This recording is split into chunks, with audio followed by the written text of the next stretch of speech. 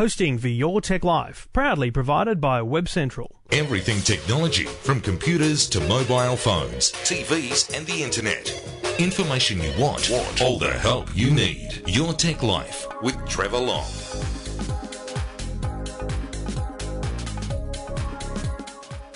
And thank you very much for listening. Thank you for downloading episode 223, Your Tech Life. The show where I try and help you with technology, try and inform you about technology, and really bring all the technology in your life out into the open and make it work for you. Now, if you've got a problem with technology, that's what I'm here for. That's why I'm on the radio. That's why I'm here on this podcast. That's why I'm here to try and help you with that problem, that question, that issue. Have you got something you're thinking of buying? Do you need someone to help you validate that thought process around what you're thinking of buying? You're looking at a new tablet, trying to work out iPad or Samsung or Android or Asus, Toshiba. Who knows what it might be? Try and help you with that chat. Whether something's playing up in your life that's technology-based, try and help you with that as well. It doesn't matter what it is. If you've bought something, you want to brag about it, hey, I'm here to hear it, as they might say. Doesn't matter what it is, anything technology in your life. Thank you for listening each and every week over 223 plus weeks. It's been great fun, and I do it each and every week. Thanks to the good people at Garmin Satellite Navigation and GPS Technologies. Now, a few things to talk about this week. Sonos and how it interacts with your home network. We'll talk PVRs. We'll talk Kogan. And we'll talk mobile phones and how to buy an iPhone without getting a credit card, as was my advice last week. You might be interested in that one. Plus, I've got an interesting little app coming your way that'll help you split the bill at your next gathering of friends at a cafe or restaurant or something. So splitting the bill and getting the cash from your friends is what it's all about. And I'll tell you about that app shortly. Plus, there's some crazy gadgets going around. And the ACMA, the Australian Communications and Media Authority, are trying to stop bill shock, not just globally, but domestically as well. How are they doing it? What do they think they're going to do? We'll look at that shortly here on Your Tech Life.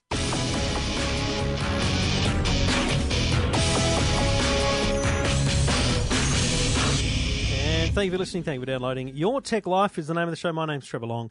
You can get in touch yourself. Just go to the website, eftm.com.au, or you can call 1-800-157-157. Just leave a message, say good day, and we'll get you on the show as soon as we can. Let's go back to calls. Go, Mark. G'day, Trevor. How are you? Good, buddy. What can I do for you? Well, I went out on the weekend and bought a piece of equipment, Sonos Playbar. Oh, very nice. So the Sonos systems are the wireless music systems, and the Playbar is the one that, in theory, sits under your television so that you're getting great quality sound. But you plug it in via HDMI still, wouldn't you? It actually plugs in with an optical cable. Oh, well, even better. Yeah, okay. Yep. And how much did the optical cable set you back, or did that come with it? That came with it. That's good. They're not cheap, mate.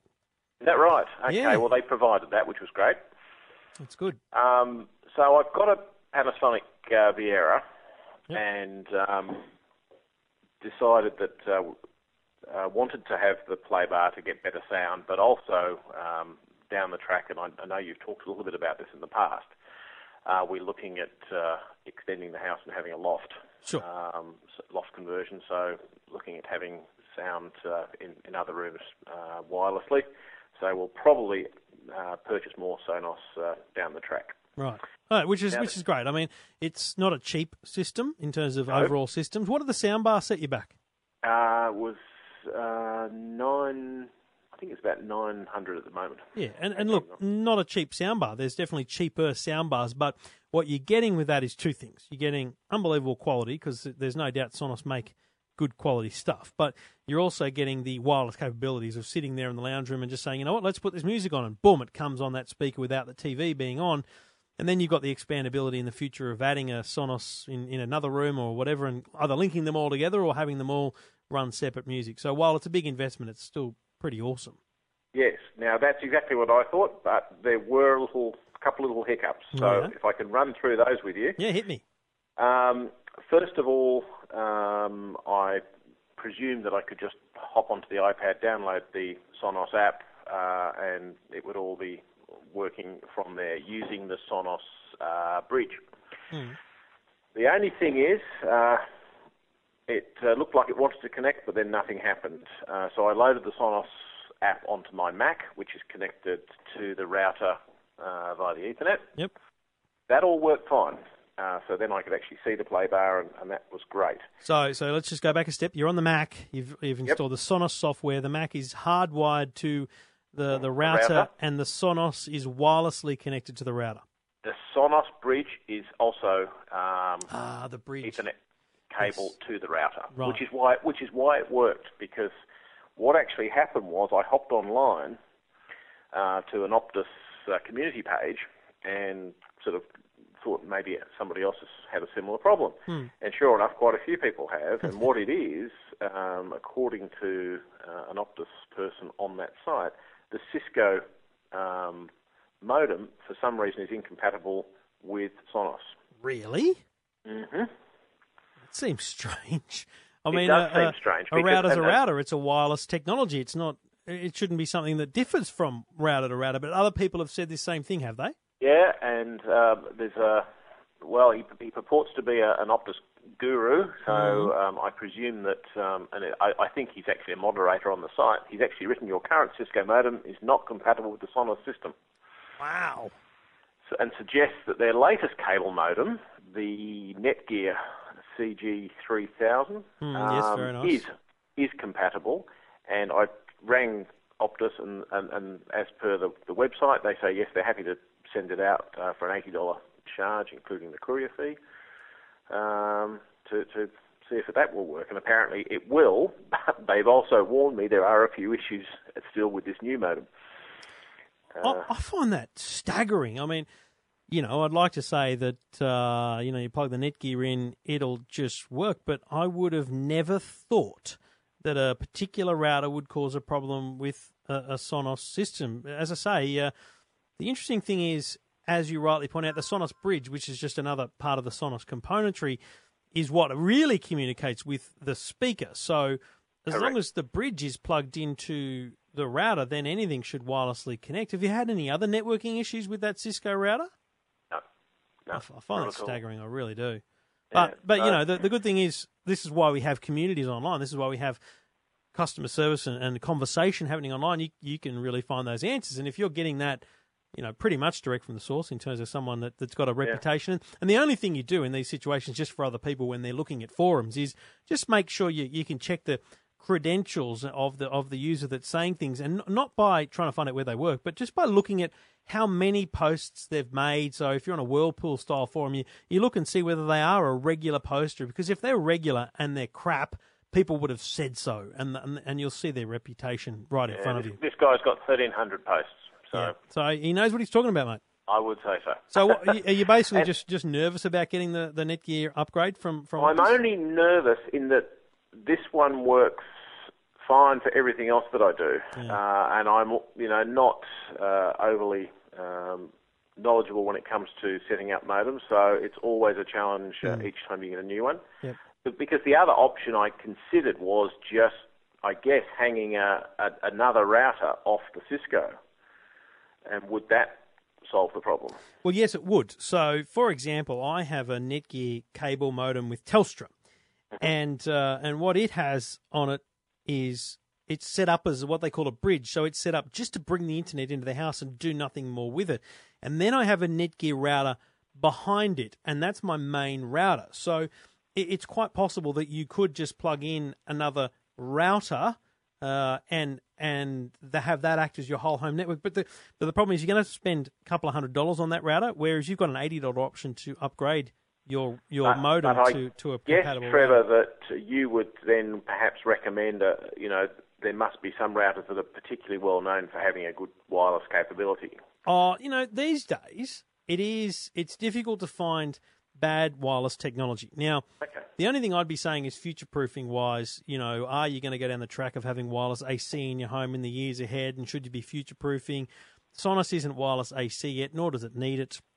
My gut feeling is get the Netgear upgrade. For $80, it seems like the simple thing to do, and I really do think the risk is low that it will cause any other issues. And frankly, if it doesn't work with the Sonos, then it's something to do with the Sonos, not your router. I've had no problem setting up my Sonos.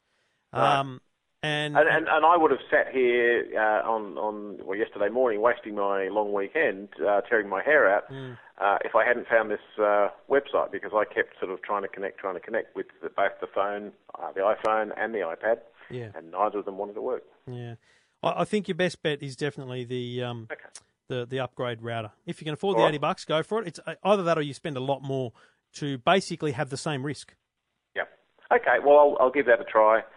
Because that's an offer they've made, so we'll see how it goes, and I'll come back to you and let you know. I'd love to know. Yes, I would be very interested to hear what the outcome is. Because okay, Trevor, one final question, mate. Yeah. And it concerns the actual television itself, the Panasonic Viera.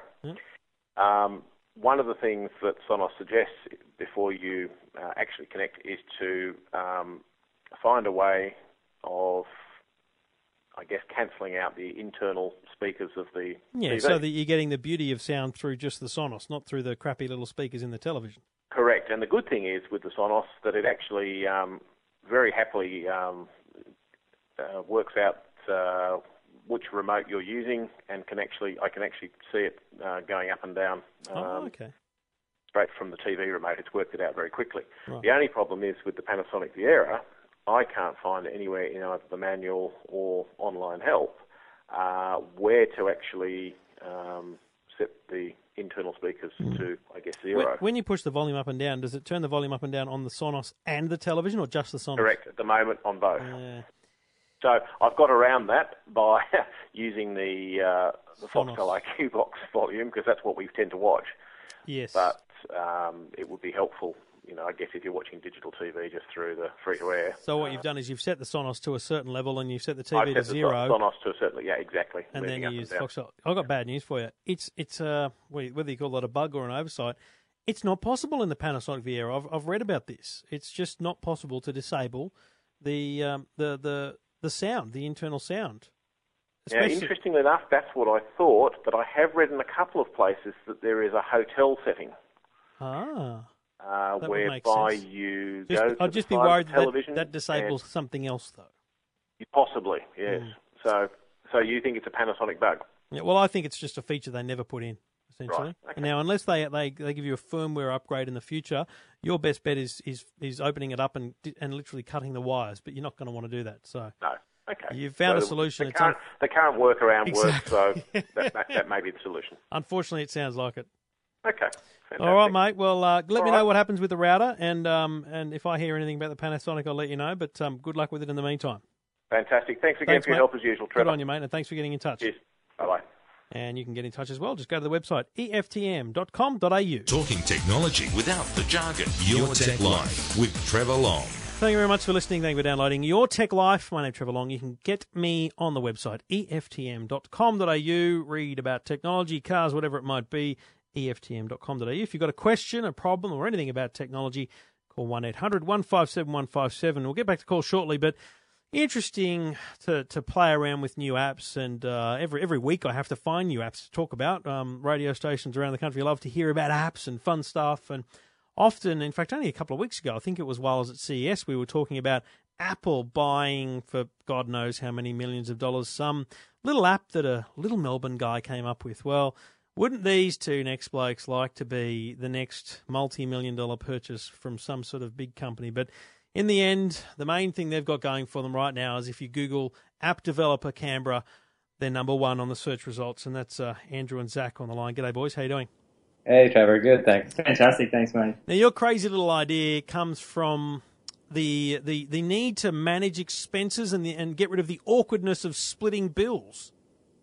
That's right. Yeah, basically the idea came to us from a social situation very much like that. We'd all paid for the curry, eaten it. It was fantastic. And one person was left to chase up basically the rest of our mates to get the money back off of them. So the app is called Quickly Pay. The website is quicklypay.it, as in quickly pay it.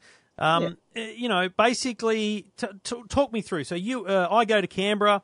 We go out to lunch. We have a great lunch. No way I'm expecting you to pay, and God knows I'm not paying for you. So we leave. I don't know, I pay the bill originally. How do I get my money from you using Quickly Pay It?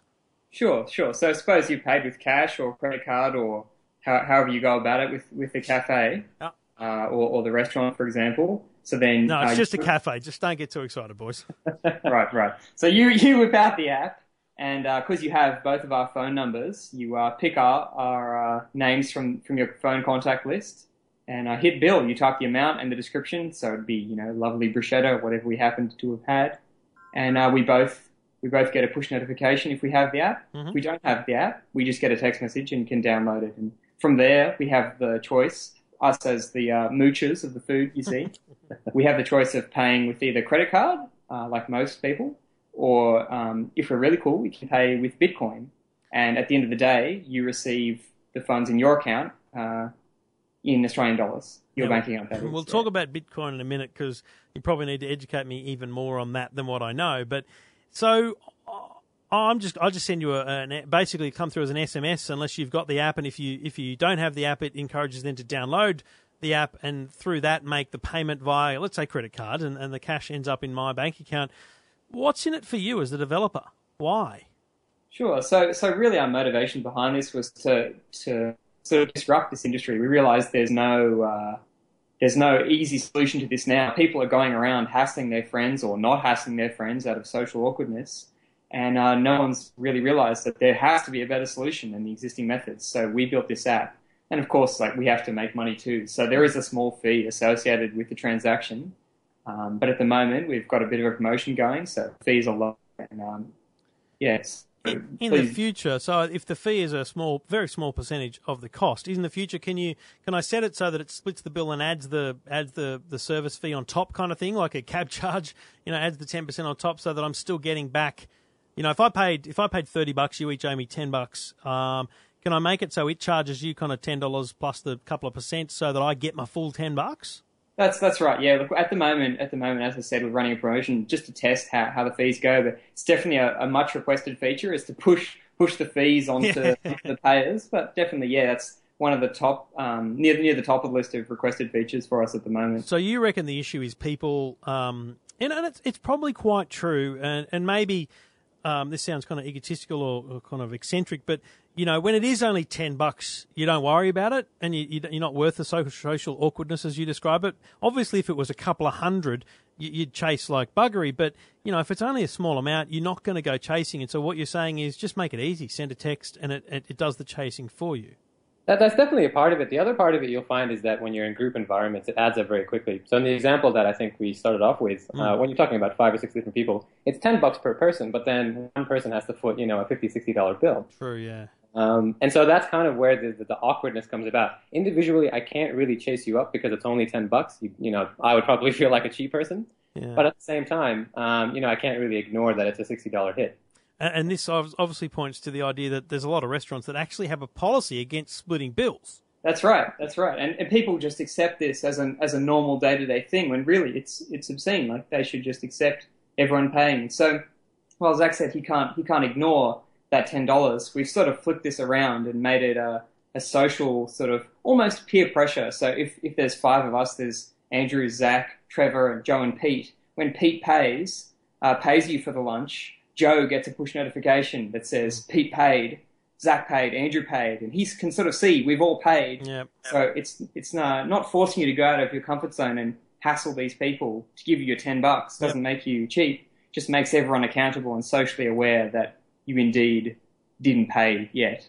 So, you develop apps, and I wouldn't mind talking quickly about MyBus in a minute, but, how do you survive in this app world? It's ridiculous. There's millions of the things. And to be frank, that you're not the only one doing exactly this. Obviously, everyone's slightly different, and we'll talk about Bitcoin in a second. But, even Commonwealth Bank, I think, and a couple of other banks have some sort of ability for you to kind of push money between friends via text messages or something. Is it just a matter of your app specifically and only does this, and that's your point of difference?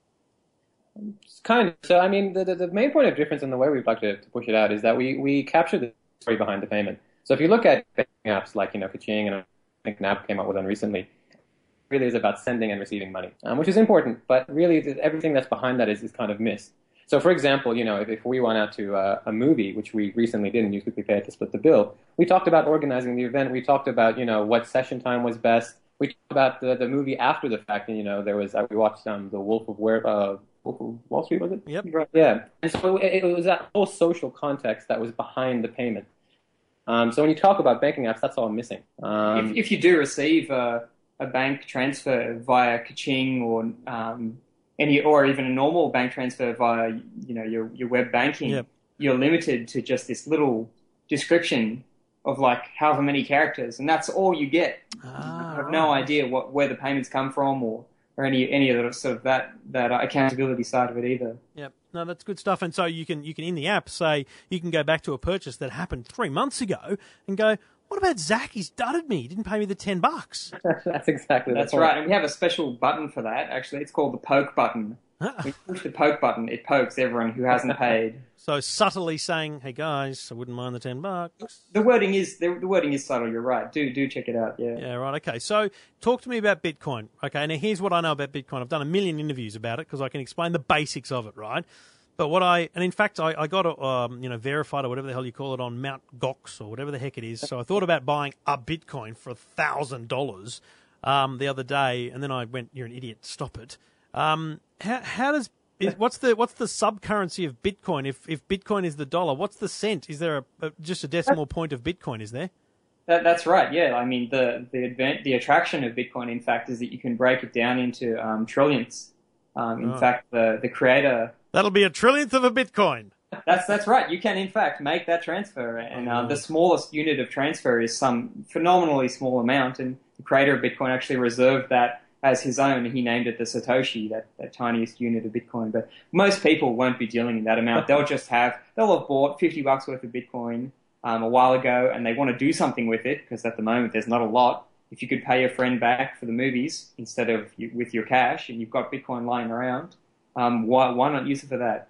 Yeah. Okay. All right. Well, if I get let's not kid ourselves. If I get the balls to buy a Bitcoin for $1,000, I'll send you a trillionth of a Bitcoin as a donation just for fun, because I don't know anyone else I could send a Bitcoin to. Frankly, just back on your history. Tell me about the MyBus app in Canberra. Now, this sounds to me like the public transport app, like TripView or something that I use in Sydney. Is it that the public transport system there didn't have their own app and you went out and built one, or did you build it for them?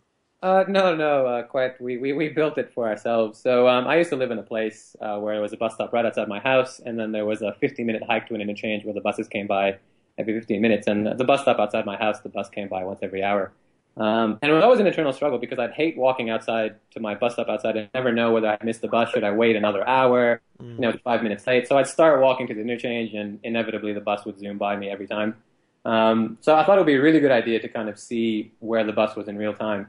So I could actually see whether I missed it concretely. And so we built an app. We approached the ACT government and offered to build it for free. We just wanted the data. And they basically told us to, piss off. And we got a bit of media coverage out of that. And people started using our app, and we've made a number of iterations since. So do you now get real-time data? No, still. No, so yeah, they're dragging their heels. The $12.5 million tender is delayed, and eventually we'll get the real time data. But when we do, we'll integrate it into the app. But in the meantime, I think it's 48,000 people in Canberra out of the 400,000 roughly people who live here have downloaded it and use it.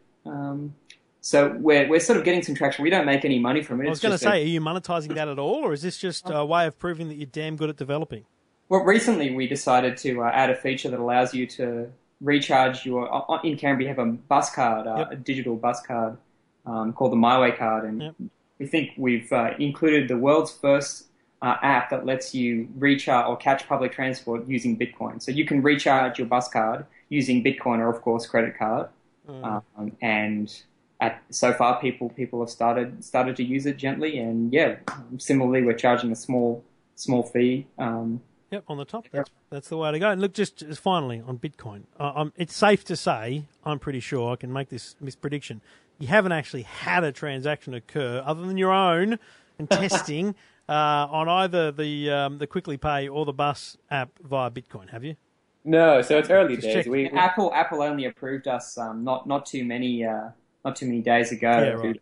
I think 2 days ago, Apple sort of helped us drag our feet a little bit. But yeah, we're definitely waiting for that first Bitcoin transaction. I want to interview the first person that uses Bitcoin to buy something or certainly recharge their bus ticket. That would be very cool.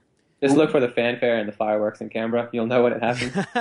No, tell me first. I want to be there before the fireworks. You get me? We'll tell you, Trevor. No All right. So Quickly Pay is the name of the app if you search the iTunes store. Coming for Android soon or no? Live on both, actually. Oh, beautiful. Good work. That's a very common question, as you would well know. Is it difficult for you still to develop on both platforms, or has it become easier? We sort of do both. The graphics and other elements we do reuse, but basically, you just have to do it twice, do the hard slog, and it's really worth it at the end of the day. You get 2 high-quality native apps and support both iPhone and Android users. All right, Quickly Pay, search for it, or go to the website quicklypay.it or quicklypay.it, very Italian domain name for those that are wondering how you get such a cool name. Good luck, boys. Sounds excellent. Thanks, Trevor. Thanks so much, Trevor. Thanks very much, and thanks for your time. You can check it out at quicklypay.it. Talking technology without the jargon. Your Tech Life with Trevor Long. Now, I tell you about Garmin each and every week, and a product I came across on the Garmin website I'm looking forward to getting my hands on is the Garmin VivoFit. It's a fitness band that moves at the pace of your life, learns your activity level, assigns your personalised daily goal, displays steps, calorie, distance, and monitors your sleep because it's got a display right there on the wristband, pairs with a heart rate monitor for fitness activities, has a 1-year battery life, water resistant, so you can also save, plan and share your progress on the Garmin Connect website. So you already know the active steps you can take can now improve your overall wellness today, tomorrow and well into your future.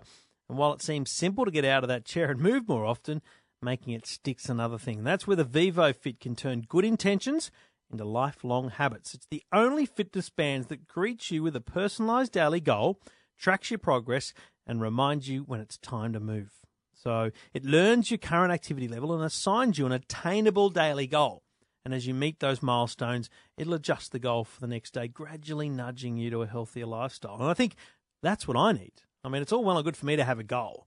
It's all well and good for me to know whether I'm hitting or missing that goal, but I need someone to help me. And it reminds me of the Garmin, sports watches that train you and push you to train that little bit harder. This is just about basic health and fitness activity. If it can set me a goal that makes me try and achieve a better goal in that day and actually works to my lifestyle, that's an amazing product. And it's called the VivoFit. It's from Garmin, and it's about $149 recommended retail. So check it out in store and go to the website garmin.com.au for more information, garmin.com.au. And thank you for listening to Your Tech Life. Your Tech Life is the name of the show. My name's Trevor Long. You can go to the website eftm.com.au anytime and listen to previous shows, read about news, sport, technology, lifestyle, mainly cars and technology. Let's not kid ourselves. Let's go back to calls. G'day, Veronica. Hi, Trevor. How can I help you? I've just got a question, see what your recommendations, what you think would be a good choice for PVRs. Personal video recorders. Is that what they're called? It's funny. I'm looking right here on my studio desk. I have a VHS recorder. Back in the day, eh? I thought I'd whip out one. It would work perfectly if I bothered to plug it in, but who needs one of those now? Well, I'll give you a tip. I found a whole stack of videos on the weekend that I wanted to kind of quickly look at and maybe save as a video file on the computer. Well, I think this thing needs a head cleaning because it's not working very well. So you got to remember that if they sit for too long, they probably need a bit of work. So anyway, what's your experience with PVRs? Have you had one before or? Well, only I've had a TiVo since 2009. That's a PVR. And I love my TiVo. And I have a friend whose TiVo has just died, big time.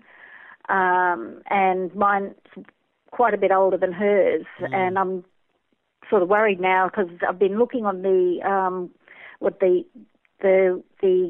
journals online about people asking questions. What are they called? Forums and things like that. Forums, yes. And it's very negative about poor TiVo. Yep. it's not a lot of positivity. Well, out the there. problem is what's happened is TiVo was brought into this country by Channel 7. A company was started by Channel 7. And look, I think unfortunately it just didn't go as well as they might have hoped. And that's just disappointing for them, but it meant that they can't put the money behind the support of it, and so some of the features that exist in the States don't exist here. There's been problems with the EPG, so yeah, it's probably not a platform I'd jump behind right now. So you're okay at the moment, is that what you're saying? And Yes, I have never had a problem with mine, so I'm just sort of anticipating as this seemed to be happening, and I'm waiting to see what my friend, if she can get it repaired, because her TiVo's still under warranty. Oh, okay. So I'm hoping that's going to be the case, but I've never had a problem with mine that TiVo doesn't fix for itself. Right. Well, that's good. That's good to know, and it means you don't have to rush. I see no reason why you need to rush out, but but I just needed some advice. Yeah, the problem is when it does happen, it'll be that time when you want every episode of My Kitchen Rules, and you just can't, you know what I mean? It'll be something really annoying that you really need. Yeah. There's I've got a lot of stuff on my TiVo that I haven't watched. It's just one of those things that just keeps accumulating, and I'd be very disappointed if I lost it, like my neighbour is. Yeah, no matter what happens in the future when that box dies, whether it's through TiVo's lack of support or just through old age, you will lose whatever's on it. Yeah, I realise that. So be ready for that. So back to the new end of town. The good news is they are very easy to get these days. JB Hi-Fi, Harvey Norman, whatnot. They sell lots of different TiVos. Now, what I would be looking for is one that either has or has talked about Freeview support. Freeview Plus is another brand you're going to see in the coming months. Humax is a good brand. Topfield is a good brand, and nearly all of the big companies make some sort of set-top box because it's the standard now to basically make a box that receives television and records onto a hard drive. So it won't be that hard. The problem is some of the things that you get with TiVo that were the reason TiVo was so good is it maybe will be lacking. Whether it's you track an actor and it records everything therein and those kind of things. Yeah. Maybe you won't find that again, but you'll get the basics of here's an electronic program guide, press record, and please record all of these. That kind of stuff will be there in most PVRs. So I don't think you'll have a problem going out and getting one. When TiVo first started, it really was one of the only things in the market. Yeah, so I think you'll be okay. One of the better things. Well, and it was. And unfortunately, it's still damn good. It's just unfortunate that it just hasn't caught on, and there's too many other in the market, so therefore it's hard for people to even think about needing all the features that are in the TiVo. And there's no way you could buy like one in the United States and bring it over. No, you'd be very wary about that because it's all about the software. See, it's all about the software that lives on it and TiVo drives it. TiVo doesn't talk to many things. That's right. And TiVo needs to work perfectly, or it won't work at all. Yeah. So you definitely in this area, you definitely want something with local support, local warranty, and local know-how, and that is, our television networks, all those kind of things. What's the media center? How does the media center work to record? A friend told me she's got a media center, and I don't really understand. So Windows had a program which really isn't big in the new version of Windows, but in Windows 7 it was quite good. It was just simply you could plug a TV receiver into your computer, and you could use Windows to record all your TV shows. It was fantastic, very much like TiVo in a very basic scale. Is that still available? Yeah, it's I've got a Windows 7. Well, on Windows 7 it probably is, but to be honest, Veronica, you've got to have your computer plugged into the TV. You've got to have an audio a TV card receiver in the computer. It's more trouble than it's worth. You're basically better off. That's right. Yeah, yeah. So I think for now, breathe. It's not everyone that's suffering. One of your friends has disappointingly had this happen, but it's not going to happen to you tomorrow. You'll be okay. Just maybe suss the market out over the next couple of weeks. Get a sense in your mind what it's going to cost you, 100, 200, 300, and then bingo, just keep that money aside. Because when it happens, you can just go and buy one and don't stress.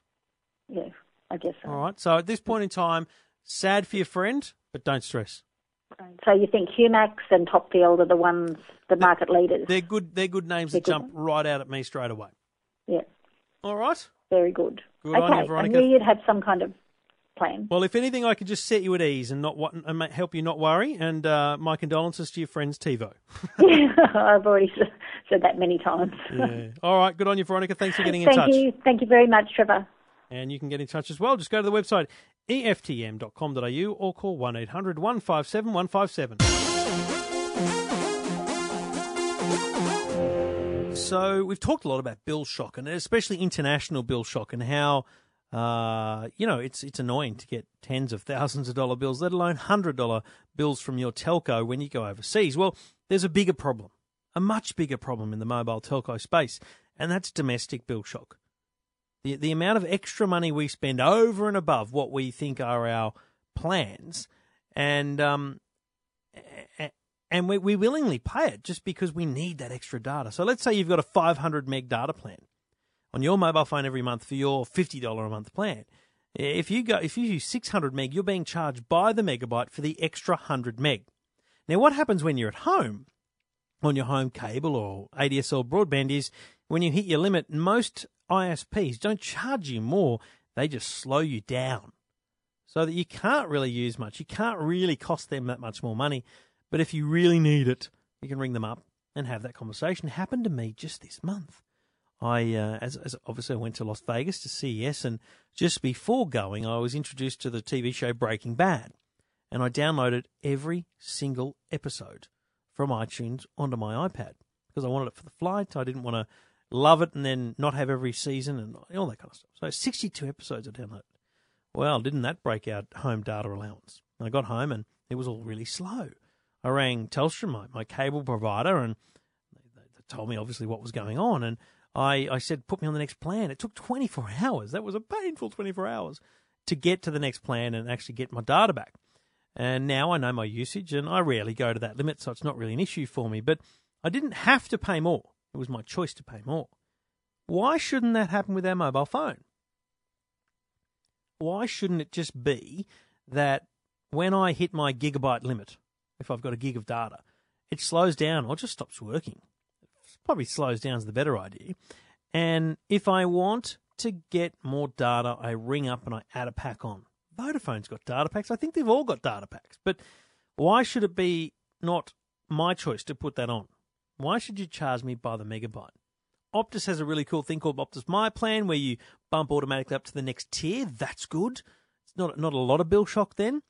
But ACMA, the Australian Communications Media Authority, is saying, hey, guys, stop with the gouging. $1.5 billion a year in Australia, allegedly, according to ACMA, is spent by Aussies, that's just a calculation they're making, on excess data fees on their mobile plans. Bill shock, as they call it. And whether it's you on a $60 plan getting charged $70 or whether it's you on a $70 plan getting charged $200, it's bill shock. So the ACMA believe that we should be throttled, is what it's called, slowed down on the internet if we use all of our data. I tend to agree. I like the idea. You're getting a text message warning you that you're getting there, so it's all your responsibility. I really like the idea. I don't know why Choice Magazine's against it. I'd love to know what you think. What do you think? Is that the right approach? Is that the way to control your data limits? By not charging you more, but by slowing you down and letting you think about it? Ball's in your court as a user, but so many of us just ignore it and don't pay any attention to that extra $5, $10 or $15. And you only really pay attention when you get a big bill. So what do you think? Let me know. Go to the website, eftm.com.au. Send me an email.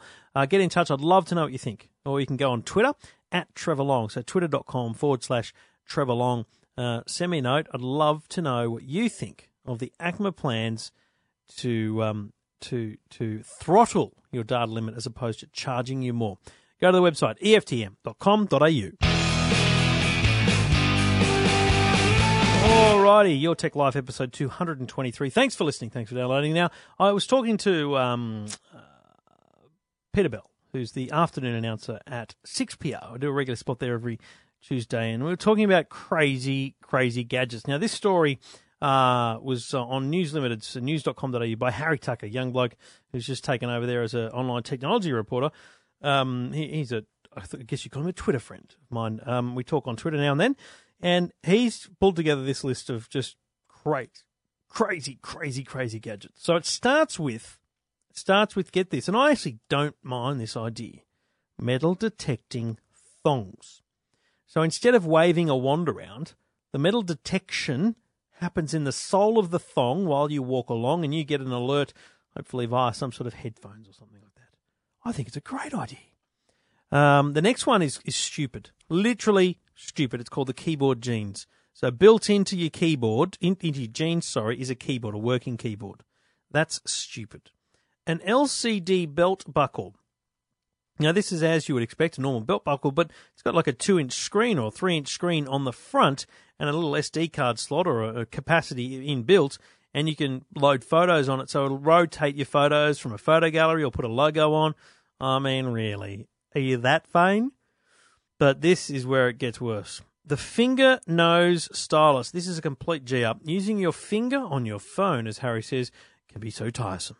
Luckily, you can chuck this sucker on your nose and use it to control your phone instead. So essentially, it's a Pinocchio nose with an iPod pointer on the end. I mean, really? Seriously? That's ridiculous. So, the Bluetooth handset glove. This is a kicker. I like this. So if you're in New York or something and you've got big gloves on because it's so cold and snowy, well, this glove is Bluetooth enabled. You squeeze, like you're pretending you're on the phone with your finger, your little finger down to your mouth and your thumb up to your ear. Well, this has got a speaker in your thumb and a microphone in your finger so that you can actually talk via Bluetooth. It might be a G-up, but it's a great idea. Second last, the video game massage controller. Basically, it's a vest your wife might wear. It's got all the PlayStation or Xbox controls built into it, and you push them and grab them and whatnot as you're playing the game, and it gives your wife a massage. That's just stupid, because what happens if you're just pressing the A button all the time? She's going to get a bruise on one side. And this is where it goes completely out of control. I don't know what Harry was looking at when he came up with this one. The solar bikini. So you're out there, you've got your little bikini on, but it's actually all solar panels. It's charging a battery pack, and you can charge your iPod with it. Hello? That's insane. Check it out at news.com.au. Wacky crazy gadgets. I guess if you search for news.com.au and solar bikini, you'll see what I'm talking about.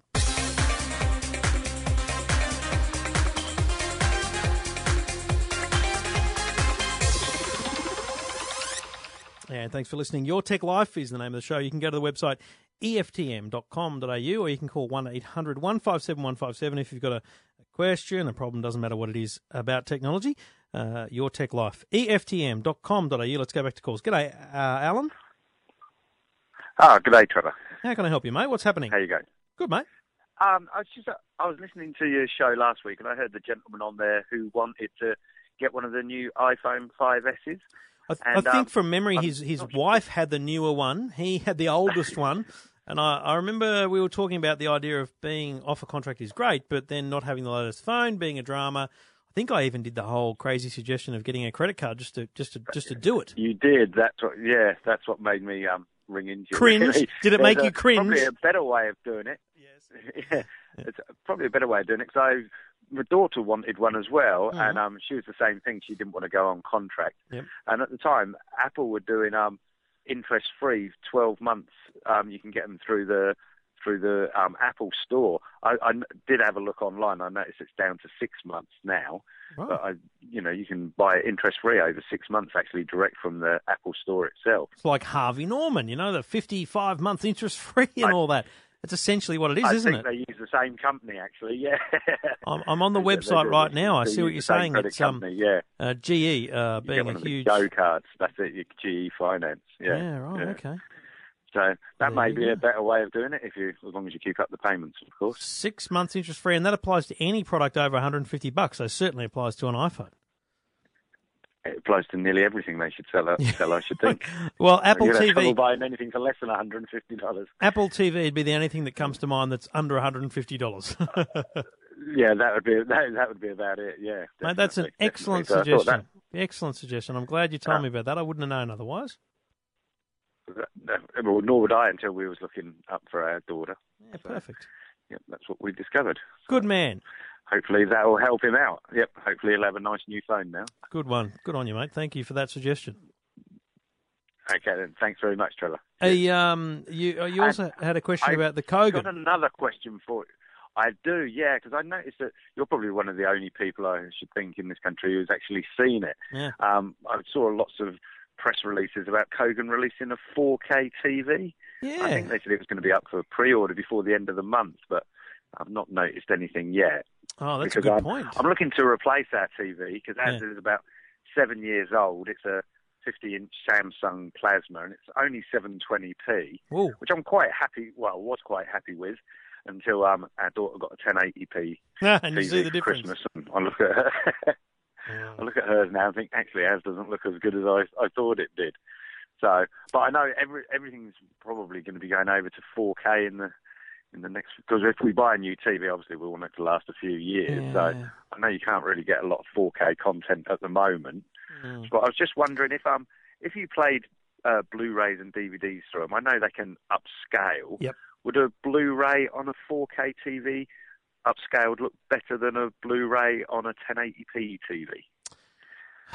The answer to that question is yes. I think It will. a Blu-ray upscaled on a 4K TV would look better. Now, the secondary question you haven't asked, but I'm going to ask for you is, would a Blu-ray upscaled on a Kogan TV look better as compared to a Blu-ray upscaled on a Panasonic or a Samsung or an LG TV? And the answer there is no. Yeah. No. Because even TCL, second tier company, but they talked in great detail about their upscaling technology and what they're putting into it. And I think my concern is I want you to wait until you'd seen an absolute, and I'm not this person, but a real TV guru review the Kogan TV. Yeah. Now, I'll tell you what the review will look like. Well, it will say... I wouldn't have brought one until I'd read a review. Online anyway. Yeah. I would be trusting a company, one of the reviewers who do only TVs from like CNET or someone like that, because people like me and with respect to Stephen Fennick would probably have a good eye for it as well. But what you want is you want to know the upscale is actually doing a really good job. Otherwise, it's just not going to look any better than just a really good quality 55-inch HD TV. Yeah. I've seen the 85-inch LG 4K TV upscale of Blu-ray, and that looked nice. But then that was $15,000. Yeah, so exactly. I think it would be. Look, my suspicion is that this Kogan TV will be beautiful. It's actually a very nice-looking television. I'll give it that. It's a great looking television, does good quality TV, good quality high definition. It will do great quality 4K directly from a 4K generator, like a PC or something. But I'm just a bit skeptical yet about the upscaling capabilities of it. Okay. Oh, well, I'll wait to read a couple of reviews before I decide to buy one. Yeah, I mean, look, you've got a 50-inch. Get a pretty good 50-inch plasma is going to serve you well for another 6 months or so, anyway. Yeah. Okay. Oh, well, I want to get a new one before the World Cup anyway. So hopefully there'll be a few reviews out of the TV before then, and then I'll make up my mind. There'll be some bloody good deals going on around May. As you just get really close to the World Cup, I reckon there'll be some really big promo deals going at the big retailers to try and get you in there to buy TVs, because you've got to remember, there's no reason to buy a new TV anymore. Digital TV is here, analog switched off. There's no reason to buy a new TV anymore other than, wow, couldn't the World Cup look better? Or, wow, have you got a 4K generator? So there'll be deals around the World Cup for sure. Yep, excellent. All right, Alan, then. good on you, mate. I'll wait to read a few reviews, and then I'll make up my mind nearer the World Cup. Good luck, and I look forward to hearing what you end up doing, mate. Do let me know. All right. Thank you very much, Trevor. Good on you, mate. Cheers. And you can get in touch as well. Just go to the website eftm.com.au. And that's a wrap. Thanks for listening. Thanks for downloading. Really enjoying the new studio, I've got to be honest with you. I'd love to know whether you notice a difference in sound, whether you hate the sound. That would really annoy me because it costs me a lot of money. What you think of the sound of the show. Even just the microphone I'm talking into is new. The mixer that it goes through is unbelievable technology. I'm loving it. I appreciate my wife's patience as I assembled it. And just generally very happy and satisfied person who does podcasting and radio stuff right now. It's great to have your company here on episode 223. As I repeat now and then, you can follow me on Twitter at Trevor Long. My public Facebook posts are available to subscribe to as well, facebook.com/Trevor Long. You can hear me on the radio every Saturday afternoon with Tim Webster on 2UE in Sydney. 2ue.com.au is the website, and you'll find the streaming there at 4 o'clock every Saturday afternoon. Radio stations in your area. If I'm not on a radio station in your area, do send me an email. I'll get in touch with them. Let's lobby to have me on, just to chat about technology like I do with Mark Parton on Breakfast on 2CC in Canberra every Tuesday morning. And you can check me gibbering about technology news on Wake Up with James Matheson and Tasha Belling on Channel 10 now and then. And every now and then on Current Affair, talking technology as well. All over the joint, trying to help you with technology in your life. That's the purpose of what I do. That's the reason I do this show. It is called Your Tech Life. Thank you for listening. Thank you for downloading. Talk to you next week. Your Tech Life with Trevor Long.